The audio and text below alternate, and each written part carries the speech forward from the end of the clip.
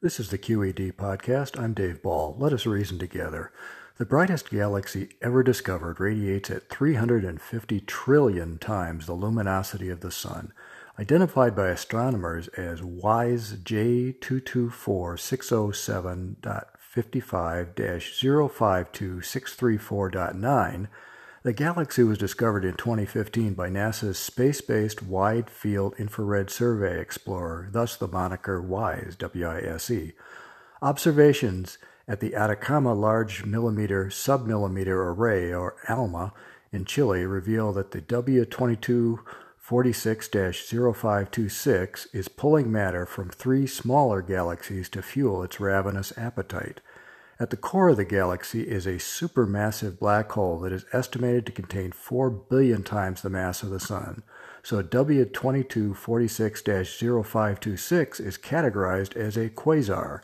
The intense gravitational forces of the black hole draw matter into the core at high speeds, and the resulting molecular collisions yield temperatures in the millions of degrees and radiate light with extraordinary brilliance.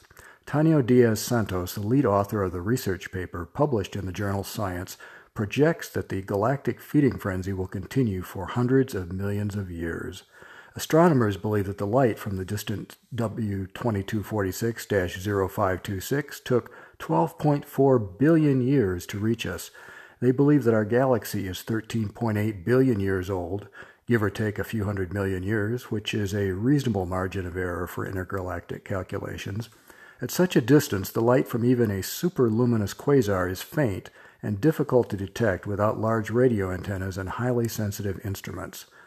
None of this has any particular relevance to our daily lives on Earth, but it's fascinating science, and it's a reminder that the universe is vast, beautiful, spectacular, unpredictable, and violent. In the grand scheme of things, our galaxy is but a small corner of the universe, and the Earth is just a speck of dust in our galaxy. But I believe we are special to our Creator. The Bible tells us in Psalm 33:6 that God created the heavens and breathed us into existence, so our lives have meaning and purpose beyond the limits of our imagination.